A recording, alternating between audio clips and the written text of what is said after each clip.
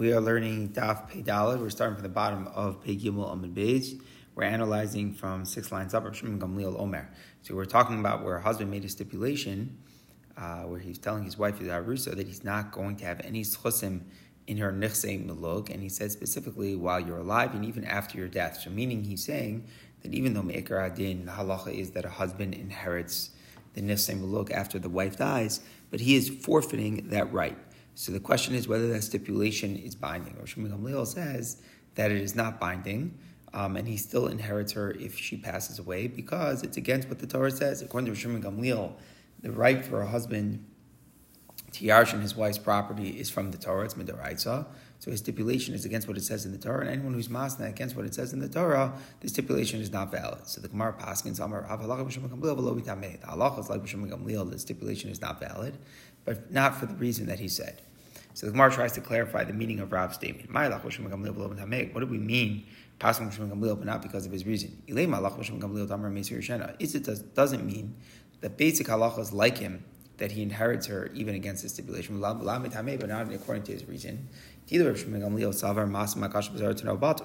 holds that when a person makes a stipulation against what it says in the Torah, it's not valid, and that's why the husband inherits. Rav really holds normally that if a person is masna in a monetary issue against what it says in the Torah, you actually are able to make a tanai against what it says in the Torah. And this far being that since it's related to money, and money is nitin lemechila, it's a matter of what a person's preference is. So there is an ability for a person to make a tanai against what it says in the Torah. The reason here why it's different is because Kasafri Rishus Abal Rabbanan. Rav holds that the right for a husband to inherit his wife is a takana d'Rabbanan, and when it's a takana d'Rabbanan, ironically, it's harder to uproot it. Actually, Rabbanan made a greater strengthening for their halachos more so than the Torah halachos. So when it's a din d'oraisa, then a person could stipulate against it. But when it's a din d'Rabbanan, actually the Rabbanan had to counteract the Tanai and make their legislation stronger, and to enforce it, they said that a person cannot even be masna against what they're saying. So you could be masna against what the Torah says, you can't be masna against what the Rabbanan said. So we end up passing like B'Shimon Gamliel, but not for his reason. He's saying that the reason stipulation isn't binding is because it's the Daraisa, and if you're masna mashal kasab Torah, it's batal. We hold that it's the Rabbanan, and Hagufa, that's the Vart. Since it's the Rabbanan, that's why it's no batal. Because if you're masna against the Drabana, then that's why it's batal. If you want to say that pshat, but the Gemara says that can't be that way. Does Rav really hold that if a person makes a tanai against what it says in the Torah, the tanai is valid if it's a doraisa?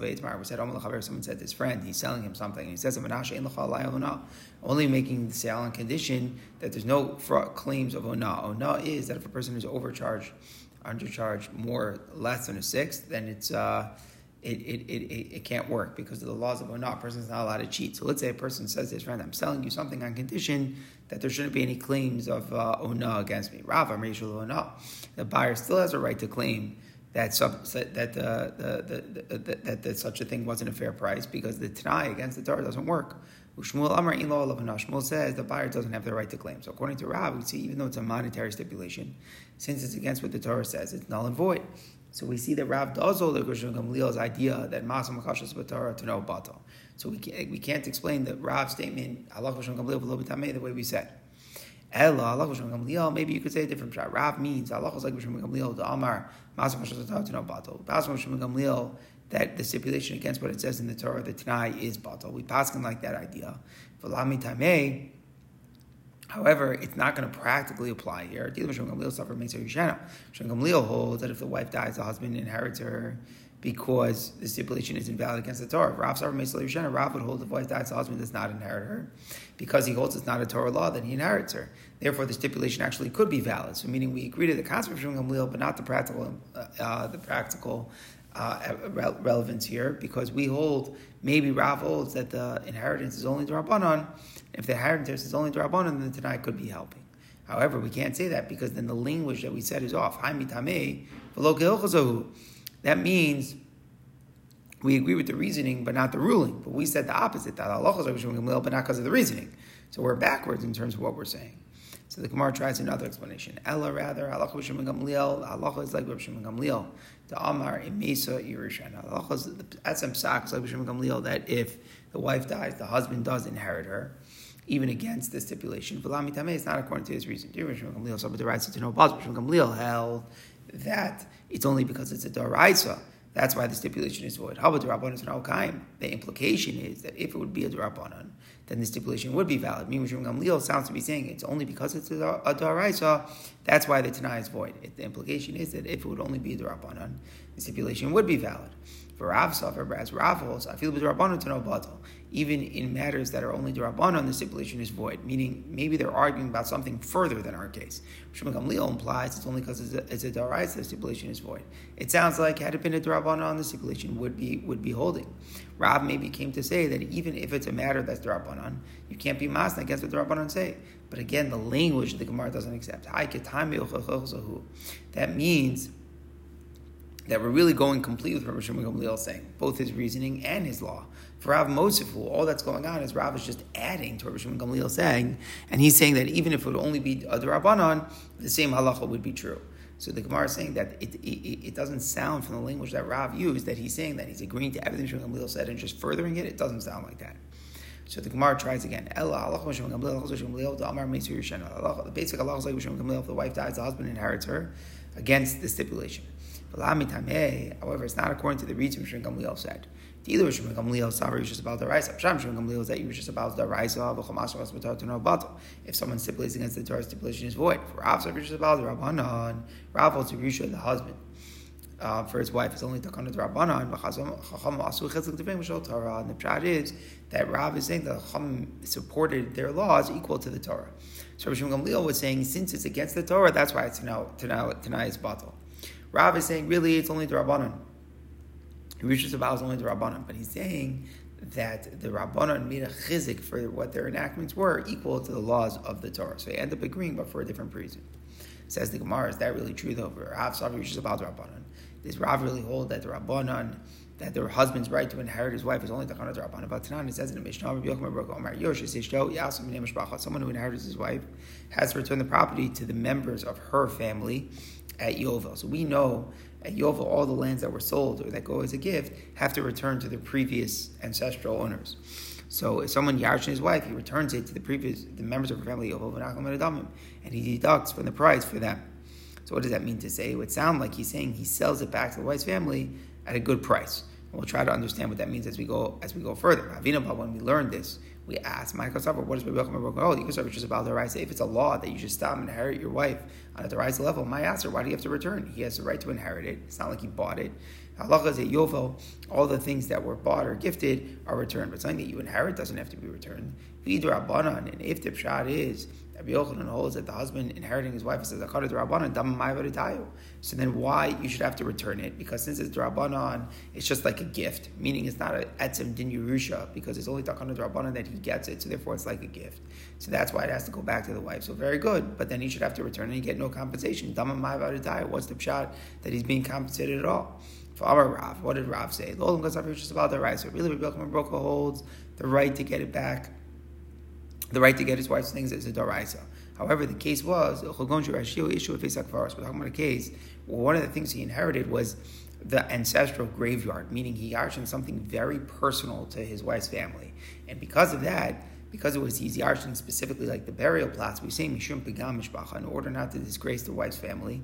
Because it's embarrassing that they lost, the strangers are going to be burying themselves in that plot where it was really always their families. So because of the pigam of the mishpacha, the Rabbanan said he should take payment and he should return the property. So basically what's happening is the wife's family is demanding return of the property in return for money before Yovel so that they can bury their dead. It actually comes out, this doesn't really have anything to do with Yovel. It really is Yarshins everything on a Daraisa level. It's a new takana Rabbanan. He's required to sell back to the wife's family a little bit in order that they shouldn't be disgraced. That is the concept over here. What do we mean he deducts the price? He deducts the value of his wife's grave because the husband actually is obligated to bury his wife, so he can't get reimbursed for her grave itself. So what do we see all of this? What we're seeing here is that Rav holds that midoraisa, a person inherits a wife, and it's only new takana d'Rabbanan that he should return he should return to the wife's family the graveyard for a good price, specifically in order not to embarrass them. And we see this idea, like it says in the price of someone who sells a burial plot or the pastor's burial plot, the site that was going to be for his maimed or for his eulogy. All these things are very highly personal. These are where the funeral processions are taking place. So what happens is, the member of the families can come, even though he sold it. The person who passed away sold it willingly while he was alive. Still, the members of his family come after he passed away. They can bury him in that place, even against the buyer's consent. And again, the reason is not to disgrace the family. The idea is that you can take back the plot and reimburse the buyer. So Rav, we see, holds that a husband inherits his wife by Doraisa. So how could we say that it's a Takana Drabanan? So the Gemara says, Rav, in the case that we were talking about, Rav was just explaining what Rebbe broke up. He himself didn't agree. Meaning, really, Rav's personal view is that a husband only inherits his wife on a Drabanan level. There, previously, the halacha that it returns on Yovel, Rav was explaining what Rabbi Yochanan was saying. He's saying Rabbi Yochanan held he reaches the Baal Doraisa, but since he inherited the burial plot, he returns him in order not to embarrass the family. So what we're coming out is that after all is said and done in this difficult give and take here, we have Rabbi Yochanan Rocha saying Rabbi Shimon Gamliel saying in our Mishnah that a husband cannot stipulate he's not going to inherit his wife, and the reason is because the right to inherit one's wife is a doraisa, and you can't make a stipulation against what it says in the Torah. Rav paskins like this Rabbi Shimon Gamliel, but not for the reason. Rav actually holds that the right to inherit one's wife is only the Rabbanan. But Rav holds that the Rabbanan made a chizuk for their enactment, and they said it has like a level of a doraisa, that one is not able to make a tanai against the Rabbanan as well. Okay, now we continue. Mishame, somebody dies. V'iniach isho b'achov v'yarshin. He leaves a wife who's going to manding a ksuba, a creditor who wants to be paid back, and yarshim, he has heirs, and everybody is claiming that there's a part of the estate that belongs to them. The wife has her ksuba, the creditor wants to be paid, and the heirs would just want to inherit. So what's the law? So what happens here is a little bit complicated, because he has a deposit or a loan in the possession of somebody else, meaning the person who passed away had deposited something in the hands of somebody else or lent somebody else money. So he's leaving. So now the question is that could the widow or the creditor collect from them? Just to understand here a little bit, the halacha is that a widow or a creditor can only take away from the yarshim. We make them make an oath. In other words, naturally, when a person passes away, the money passes as inheritance to the yarshim. If someone who's trying to take away from them has to make swearing, and we make it difficult for them to collect, and that's what we'll do for the wife or the creditor. In this scenario, the deceased also had possessions that were in the possession of somebody else. So it's before the yarshim ever had taken possession of it. So they're given to the weakest one among them, where it's either the widow or the creditor. The Gemara will talk about what that is. And what we're saying is, even though normally we say that movable items that are inherited by orphans aren't even owed to the debts or to the ksuba. Normally we say, forget about even making a shvuah, even furthermore, we say that it's only real estate that the yarshim inherit, that they have to give towards the ksuba or to the creditor. But here we say that that's all if the orphans took possessions of it. But here the orphans hadn't yet taken possession. Remember, it was in the holding of another party. The father had deposited by somebody else. So since the orphans hadn't taken possession of it, so we're able to extract it from the debtor, and we can give it directly to the wife of the creditor. This is the idea that we're saying. It's fascinating because even though technically the Yerusha should happen right away, but until there's some sort of collection on it, so we're saying that it can be given to the creditor or to the woman. That's the novelty of Rav Tarfon. In Merachim means we never try to apply mercy. The law is the law. The law is that movables are not meshuvah to the ksuba or to the bachov, and therefore there's no element of rachmim here. Ella yinosnu liyarshin. Everything is given to the heirs. And the idea that is given to the heirs is that now it's going to make that the creditor or the woman are not going to be able to collect from it. And even if it would be taken away, even if, let's say, the woman seized it forcibly, it doesn't make anything. We give it back to the heirs. Why is that? The widow and the creditor always require an oath before they can collect, meaning it's not naturally theirs. They have to make a collection on it. And when they're taken away from the Yarshim, they have to make a shvuah. The heirs don't require an oath. It's naturally theirs. So that's what we're saying. We're saying that even though the metalton wasn't being held by the Yarshim at the time of the death, we view it as being more naturally theirs because they don't have to require a shvuah to collect on it, whereas the other parties do require a shvuah, and therefore we only and therefore it's almost, even if it wasn't in the possession of the Yarshim, we view it like it's by the Yarshim, and the other parties therefore cannot collect because metaltalim, again, are not owed towards the Baal Chov or to the wife. A similar case, let's say the deceased left produce that was already detached from the ground. So it's kind of like a free-for-all here. It's not in anybody's possession. We say whoever's the first one to seize it, they are the ones who get possession over it. In other words, the produce isn't in the domain of the heirs, and therefore, if the heirs get it first, they get possession, and movables aren't mortgaged to the creditor, the ksuba, no one can extract. But if the creditor, the wife, gets it first, then they gain possession from it. Because again, we're going like Reb Tarfon, that if they seize it, even though it's after the death, it's a valid seizure. We don't yet view it as if it's in the possession of the Yarshim yet. Okay. It's also if the wife had more than the amount that her ksuba was owed, meaning she took a lot more than she was owed. If the creditor took more the amount of his debt, so what do I do with the extra? It's given to the weakest one. Again, Reb Tarfon is lishitaso that we're saying it's given to the other party and not to the orphans, because since the orphans didn't take it before the movable things are under their possession, then it could be given to the other parties. We're not merciful with it. Always give it to the heirs because again, it's naturally in their possession. The heirs don't require an oath; it's naturally by them.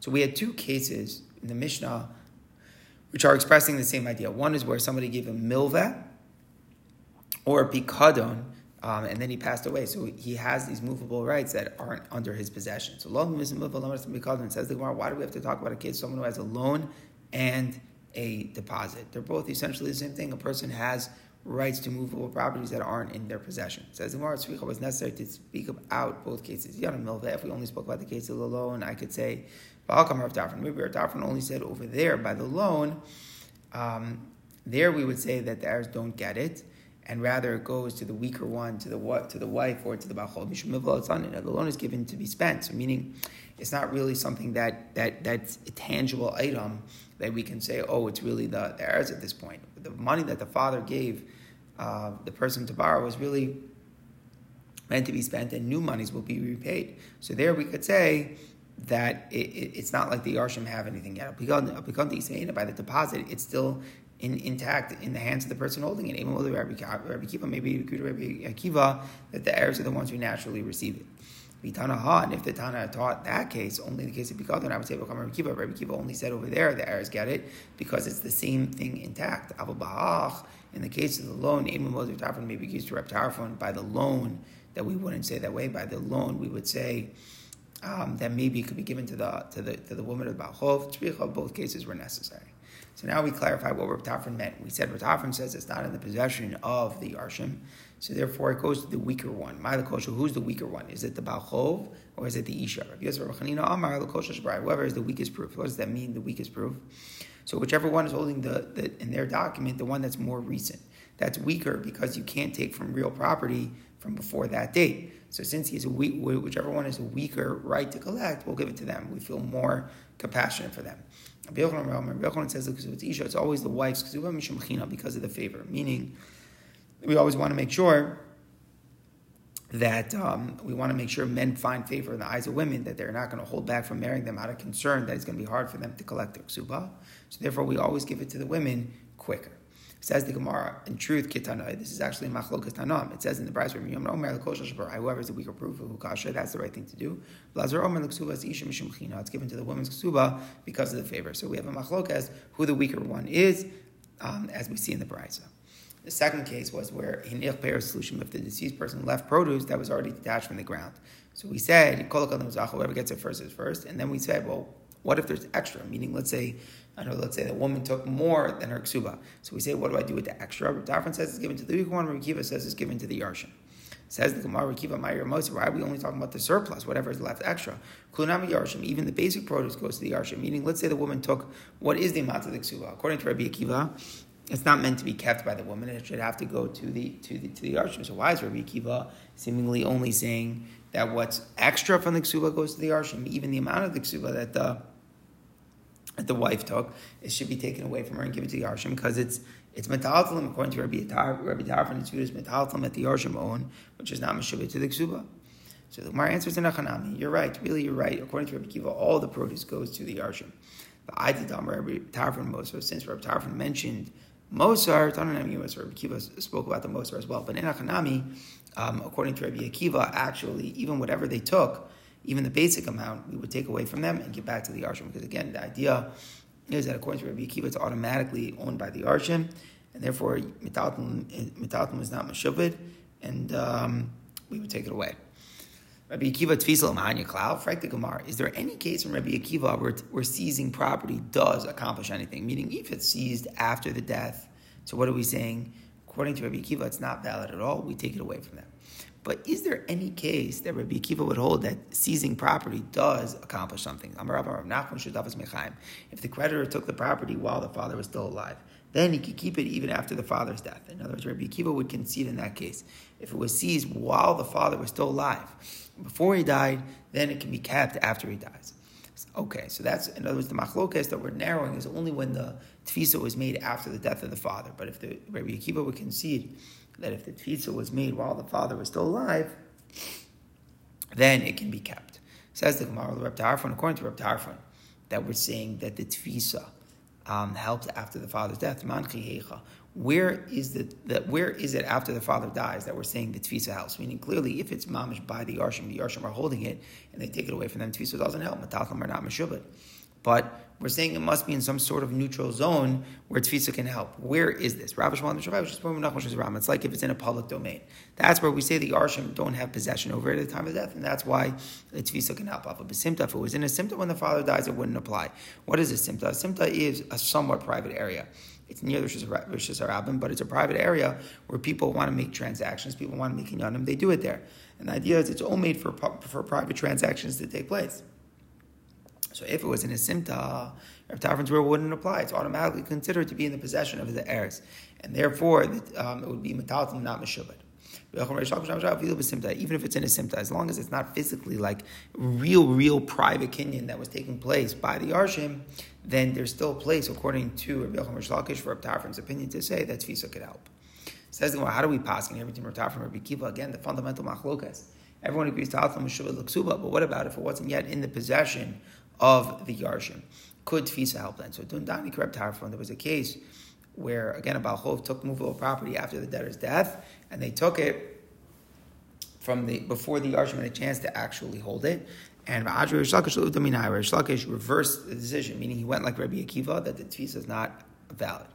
Rabbi Yochanan said, you made Rabbi Akiva's halacha like it's like a din in the Torah, like it's like halacha Mishum Sinai. So meaning to say, maybe after the fact that it was taken, we should go like Rabbi Tarfon and we should allow them to keep it. So what's the question? So originally we held that Rish Lakish held that if a judge makes a mistake about something that's in a Mishnah, you should switch the verdict. So since we realize Rabbi Akiva is in the Mishnah, so even though we initially ruled like Rabbi Tarfon, we should reverse it once we see Rabbi Akiva disagrees. If someone who makes a mistake about something that's clear in the Mishnah, you shouldn't reverse it. So basically, there's an idea of Tabat Var Mishnah. When a judge makes a mistake, even if it wasn't the right thing, but once it was done, it was done. So the shaila is, if it's a mistake about something that's in the Mishnah, do we say, okay, clearly you should have known better. It's not a real judgment. It's just not knowing the Mishnah well, and therefore you should be choser and reverse the decision. So if you say Tabat Var Mishnah choser, when we realize that the opinion of Rabbi Akiva is correct, you should reverse the verdict. Whereas Rabbi Yochanan says Tabat Var Mishnah should not reverse the verdict, and we should say that once it was already seized, we should follow through with Rabbi Akiva's position. So the Gemara says, "Lo, it's not like that."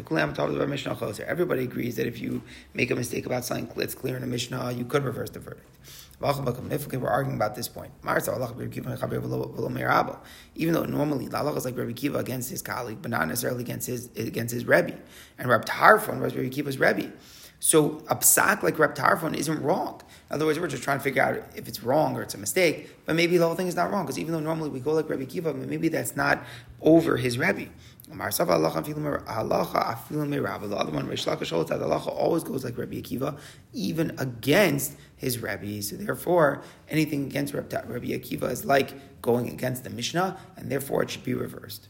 Says the Gemara, or another pshat,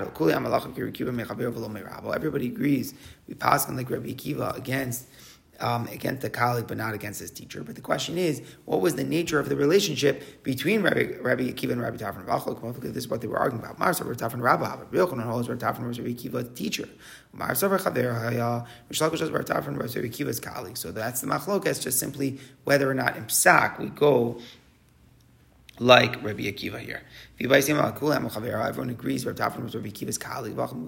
They're arguing about this matter. There's a Rish Lakish, the halacha follows Rabbi Akiva against his colleague, and therefore anything against that is wrong. It just means we lean on that. Meaning, it's not for sure true that we go like Rabbi Akiva, it's just that we lean towards that. But if for whatever reason it wasn't done that way, we wouldn't overrule and reverse the decision. Okay, so again, now we give more stories to figure out if the psak here is like Rabbi Tarfon, Rabbi Akiva, Rabbi Yochanan. There was a relative of Rabbi Yochanan. Again, a dead or a died, and what happened was Taf was para, Yasmin and Simta. They took a cow, they seized a cow that was inherited by the orphans from a Simta. So if you go like Rabbi Akiva, so then we have to return it to the arshim. If you go like Rabbi Tarfon, then the creditor could keep it. So look at Rabbi Yochanan, they came before Rabbi Yochanan. Amalei Rabbi Yochanan said, Shabbat Tafsuah, they seized it properly. It's okay that they seized it. It's okay that we seized it, and therefore it can be kept. So also look at go return it. Why? Because we passed on the Rabbi Akiva. They came back from Rabbi Yochanan. They told Rabbi Lakish, so what should I do? Everybody argues on me. So meaning, if you're arguing with me and you're passing like Rabbi Akiva, then okay, what should we do? Says the Gemara, who backer the Asmi? There was once a herdsman, someone who holds on to the cattle of the orphans, the Tatsi Turmine, and they took away the ox from them. In other words, the orphans had their father had a creditor, and he came and he seized the ox away from their bakra, from their herdsman. So the creditor said, at the time I took it away when it was still alive, meaning even if we go like Rabbi Akiva, that seizure by the Balchov after the death of the father is not valid, but he says, hey, I took it while the father was still alive, where even Rabbi Akiva agrees that tfisa is effective. So that's what the creditor was saying. But the herdsman said, so no, it's not true. He only took it after the father's death, and therefore it should be returned to the Yisomim. So I was looking at the Rachman, I came to Rav Nachman Amalei. He said to the herdsman, is Asad Tafsa, do you have any witnesses that he ever took it? Amalei love. He says, no, I don't have witnesses he took it. Amalei Rav Nachman said, so then you believe him. Why? If you don't have witnesses that he took it away forcibly, the creditor can always say, I bought it. And since you can make a claim that he bought it because there's no witnesses that he seized it forcibly, so it's just in his possession now. He could make a claim that I bought it, so therefore, even if he's not saying that, he's claiming that he seized it during the lifetime of the father, he's believed. He's able to say also, he seized it during the father's lifetime. This is the principle of migu. Migu is, if you're going to lie better. So here, if there were no witnesses that he seized it forcibly, he could have always just said, I bought it. So migu, that he could have said he bought it, he is neman to say that I was tofes et mechayim. Says the Gemara question, animals do not have chazaka. In other words, normally if a person is holding something, possession of something indicates that it's actually yours. So if someone's holding something that's a movable item and they claim they bought it, they're always believed. However, animals which move on their own from place to place, there's no principle of chazaka. And what's the reason? Because it's not, normally we say the reason we believe someone who's claiming they bought it when they're holding something is because how else did it move? Things don't move on their own. But if it's something which does move on its own, like an animal, then we say, what are you talking about? Maybe it just moved on its own, and it's not, there's no indication, just because you're holding it, that's not proof that of your ownership. So if that's true, so why are we saying there's a migu, that the creditor could say, I bought it, why? Animals don't have chazaka, we should go after the marakam, the previous owner, and we would take it away from someone saying that he bought it. He says, the Gemara Shani Torah, a big ox is different. The Mesira L'Ra is given over to a herdsman who guards it. So the point that we're saying is that small animals walk on their own, and therefore there's no proof that you bought it just because you're holding it. But if you're talking about a big ox that's given over to a herdsman, we're not going to assume it would move on its own, and therefore someone who it is in their possession would be neman to say he bought it. And that's why now that he's saying, I seized it mechayim, he has a migu that he's neman. Says the Gemara, another story, the Bein Nasiya, the people in the Nasi's house, and here again the debtor died, Tafos Amsat Yasmim Simta. They seized a maidservant that was inherited by the orphans, and they seized it from a Simta. So again, same child, Rabbi Akiva and Rabbi Tarfon here. So Yasser, Rabbi Chanina, Rabbi Pavi, so Nafka, they were all sitting in judgment. Yasser, Rabbi Abba was with them.